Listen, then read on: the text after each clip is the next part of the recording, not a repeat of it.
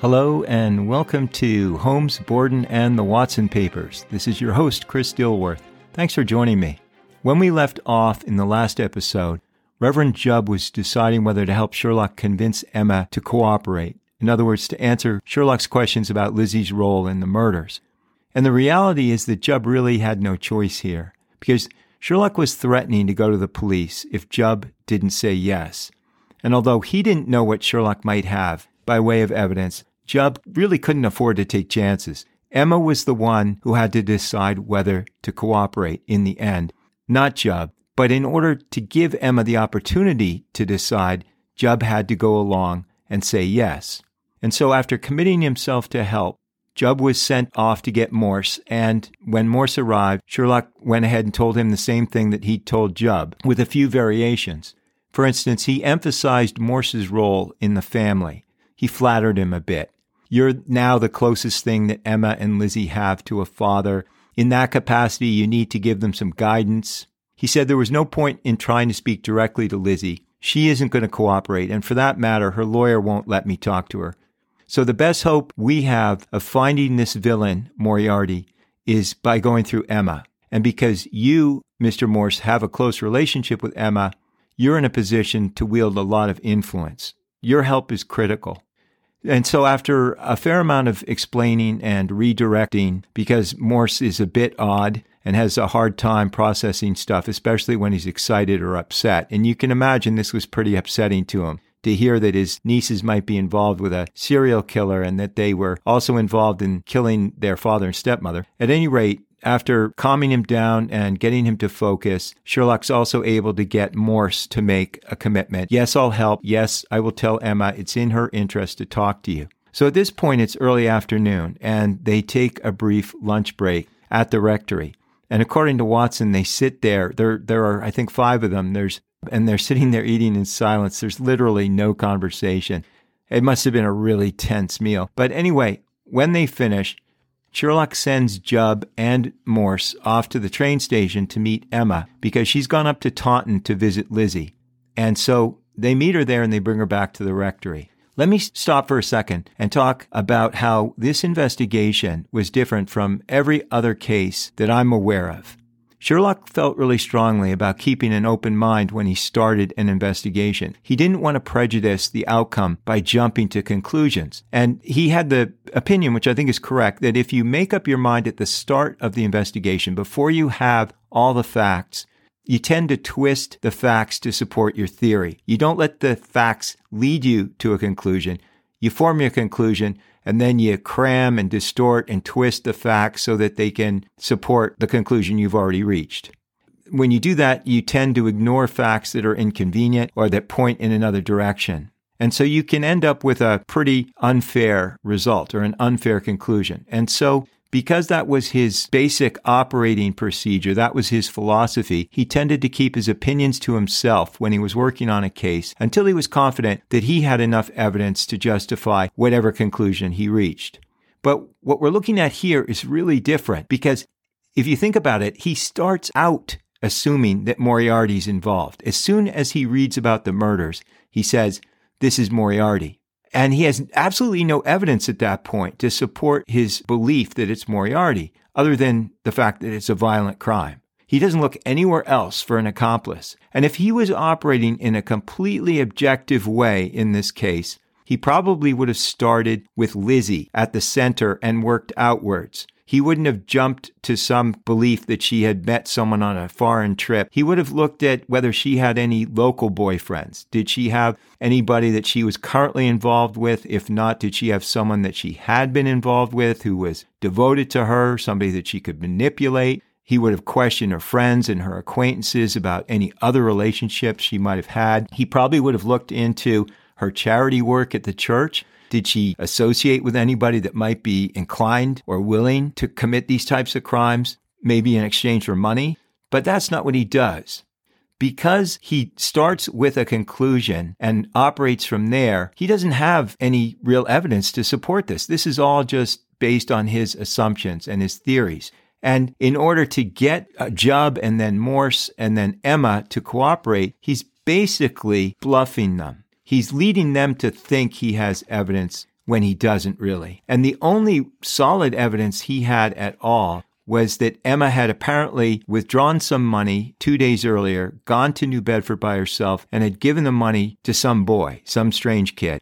And yeah, that looks suspicious, but it doesn't come anywhere near to establishing a connection between her sister, and Moriarty.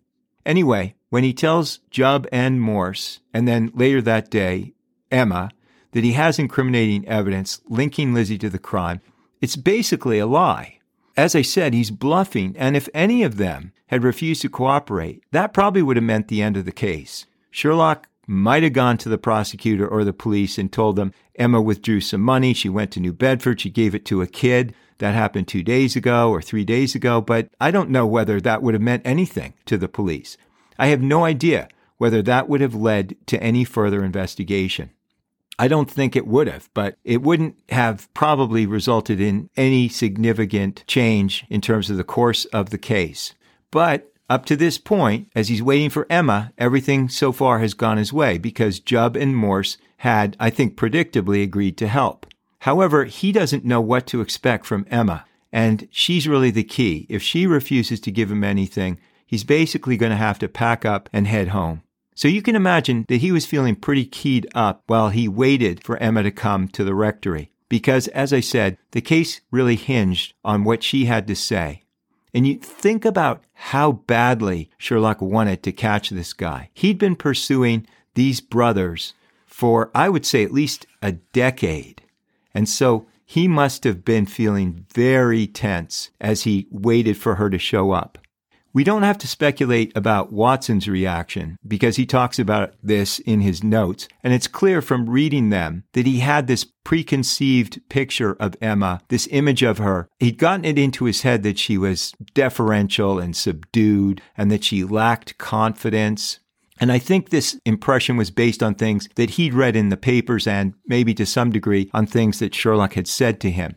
And I think it's also fair to say that the police and the prosecution had made it pretty clear to the press that they thought Lizzie was the dominant sibling and that Emma was viewed as subservient and compliant. They thought that Lizzie had led Emma and Emma was doing the following, that Lizzie made the decisions without consulting Emma. Lizzie would give the orders and Emma would obey. And it wasn't just the police and the prosecution that seemed to think this, because the newspapers painted the same picture. And I don't know whether the papers interviewed people who already held these views or whether the newspapers just disregarded the people who saw things differently. But at any rate, this seemed to be the general impression of Emma and Lizzie and of their relationship. But what's interesting is that when he finally meets her, Watson gets a pretty different impression. She doesn't seem cowed to him. There's nothing cringing or fearful about her. She pays close attention to everything that's being said, and she doesn't show any signs of anxiety. Her face, for the most part, he describes as impassive, and he says it's really hard to know what she's thinking or feeling. And when she's introduced to Holmes, and he's not introduced with his real name, he's introduced as somebody named Godfrey Jones because that's what's on his warrant card. But when she's introduced to him and Watson and Mr. Blunt, she just gives him kind of a brief nod and a curtsy. At any rate, after everybody takes a seat, Sherlock starts to talk, and he identifies himself as a Scotland Yard detective, and he offers to show Emma all of the documentation and all the credentials, the same stuff that he had already showed Jubb earlier in the day. And Emma says, if Mr. Jubb's satisfied that they're authentic, then I'll accept that as true. So Sherlock then gets right to the point, and he says, the British government has sent me and my colleagues over here in pursuit of a dangerous criminal named Jabez Moriarty, and we have reason to believe that he's living somewhere near Fall River under an assumed name. He's the primary suspect in a number of murders that were committed in England, and he's the subject of an arrest warrant. The warrant is for financial crimes, not violent crimes. The point is, and there's no delicate way of saying this, ma'am, we have proof that this guy was involved in the murder of your father and your stepmother. And even more, we believe he's intimately acquainted with your sister. Finally, we believe you have information about this relationship, and you may have some knowledge as to his whereabouts, and that would be of invaluable assistance to us. Now, we want to be clear that we have no jurisdiction to investigate crimes that have happened in the United States. Our only interest is in finding this man and extraditing him to England so that he can stand trial. And we give you our word as gentlemen, as official representatives of the British government, etc., that we won't divulge anything we learn, directly or indirectly, to any U.S. law enforcement agency or to the prosecution. All we care about is Moriarty, and we have no obligation to tell U.S. law enforcement anything about what we know. So at this point, we're under the assumption that your sister is basically the victim, that this guy Moriarty has abused her, has manipulated her, misled her, maybe even coerced her into assisting him. We think that he targeted her and that before she knew what was going on, he had gained some kind of influence over her and that she was basically in his power and couldn't extricate herself. Holmes goes on, no matter how strongly your sister feels about this guy, no matter how much she may love him or think she loves him, he is extremely dangerous and he can't be trusted under any circumstances. Based on his history, we have every reason to believe that his only interest is in gaining control of your father's estate. And we think that if he manages to do this, you and your sister are in really serious danger. It's in your interest and it's in your sister's interest to cooperate. And as I said, and I can't emphasize this enough, anything we learn about you or your sister's involvement in these crimes, whatever that involvement might be, or that remains confidential. This may be the only way that you and your sister can actually get rid of this guy. If you don't take our offer, this guy is going to hound you and your sister forever, and he's going to make your lives a torment. So here's a proposal, and it's pretty simple. You answer all of my questions, and you do it completely honestly. In return, as I said, we won't divulge anything we learn to the prosecution or the police. And if we take him into custody, we'll get him out of here, we'll get him to England, and I don't anticipate he'll ever be in a position to come back and harass you. You need to know that I have information implicating you and your sister in these murders. That includes things that you've both done in the aftermath of the killings to cover up the crimes. I'm not going to tell you what I know. I'm not going to tell you what this evidence consists of. And I think you understand why I can't tell you that. Now, you may be skeptical that I know anything at all, and you may be tempted to turn me away, take your chances, say, no, I'm not going to take you up on this offer. You need to know that if you do that, I'll go straight to the police from here, from this meeting, and I'll tell the police and the prosecutor everything I know. I'm not doing that to punish you. I'm not doing it because I'm trying to blackmail you or force you. It's because I have no other choice. Because this guy that we're after, this guy Moriarty, is the most dangerous person I've ever encountered in a long career. And I'm morally, professionally, and legally obligated to do everything in my power to catch him and bring him to justice. If you don't cooperate with me, I have no other choice. I have to turn this information over to the police and the prosecutor because they may possibly act on it and possibly catch this guy. And that's what I need to try to do. And if you and your sister are basically collateral damage, I'm sorry, but this guy's so dangerous, I don't have any options. Now, I understand your sister has a really strong personality, and she can be at times pretty difficult to resist. I don't know how much influence she has over you, but I have to say I'm concerned about it. And I assume that if you went to her with this proposal and asked what you should do, she would tell you in the strongest possible terms that you were not to talk to me. The fact that your sister has a strong personality doesn't mean she makes good decisions. Look at her current circumstances. She's the only person who's currently facing charges, and her accomplice is out there free as a bird. So she's facing conviction and the gallows, and he's not. So do you think that by getting herself into that position, that is the result of good decisions on her part? Doesn't that tell you that she doesn't make good decisions, that she is headstrong? I thought it was prudent to go to Mr. Jubb and your uncle before I approached you. I'm sorry if you feel this is sneaky or underhanded. And I have to tell you that both of these men were free to tell me no. I told them the same thing I've told you, and I'll also say that when I laid the facts before them individually, one at a time, neither one hesitated. They both said that they would support me and try to convince you to cooperate. And here they are. You're free to ask them for yourself. They'll confirm that you really don't have a choice here. You can't risk your sister's life or your own liberty. And they trust that my associates and I will keep our word, and I hope that that gives you some peace of mind. If you agree to cooperate with me, which I think any sensible person in your position would do, you have to be completely truthful. You don't know what I have for information, and you can't afford to guess. If you say something to me that I know to be untrue, or if you withhold information from me, I'll terminate the interview on the spot and go straight to the police. Half measures will avail you nothing. You need to make a decision now. I can't give you time. You can't leave the room and talk to your uncle or talk to Mr. Jubb. You have to give me an answer right now. So she turns to Jubb and her uncle and asks what they think, and they confirm what Sherlock said. We believe in your innocence, we love you, we support you, but these people from the British government mean business. They obviously have some reason to think that you're involved. I don't know what that is. I'm hoping they're mistaken. I don't think you can afford to turn them down, because if they do have something, even if it's innocent, even if you have an innocent explanation for it, if it looks suspicious, you can be sure that both the police and the prosecution will interpret it that way. I don't think you can take that risk. You can trust these guys. I think you have to trust them. I think you have to believe that they will keep this information to themselves, provided that you're completely honest. So at that point, Emma turns to Sherlock and says, "How do I know that you'll accept what I tell you as the truth? What if I tell you something that you don't want to hear? What if I tell you something that you consider disappointing and it isn't what you hoped I would say? How do I know you're going to be fair? That you're not going to say, oh, because you didn't tell me what I wanted to hear, I'm going to go turn you in." And Sherlock said in response, "If you tell me something and I have no evidence to the contrary, I'll accept it as true. And that's all I can tell you. I can't do any better than that."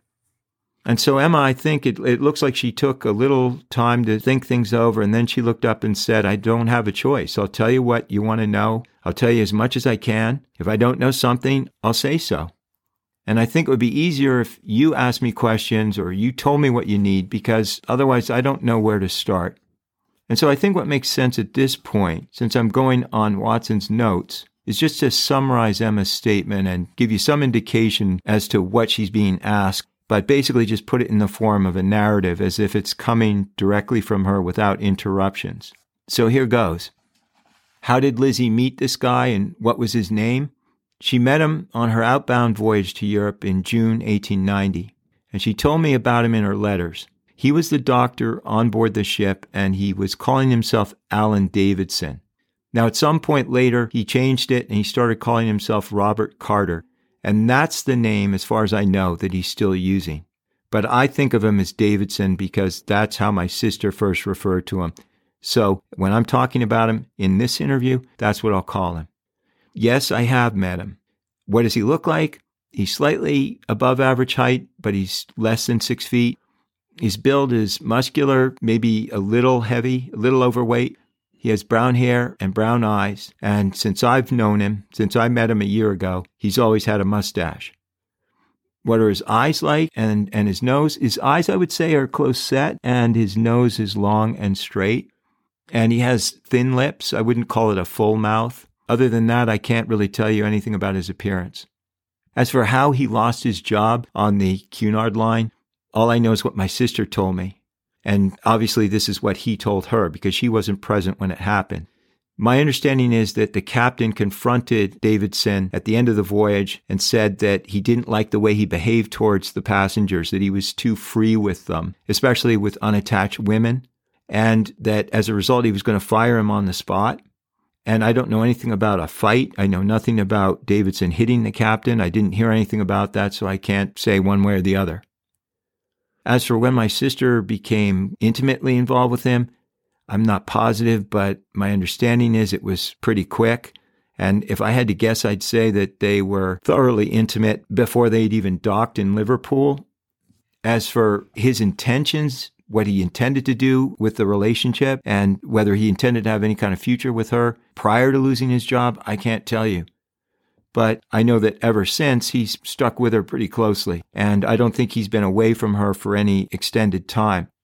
She says that on numerous occasions, he has assured her that he's devoted to her, that he admires her, and that he loves her. And my understanding is that they have talked about marriage, and that's come up a number of times. Yes, I believe that during her tour, after they docked in Liverpool for the next 4 months, that she saw him fairly often. I don't know where he was based. I don't know where he lived most of the time. I think he was looking for work on another ship, but he couldn't find work because he told Lizzie at some point he got blacklisted and that no reputable shipping line would take him on. He couldn't find work anywhere.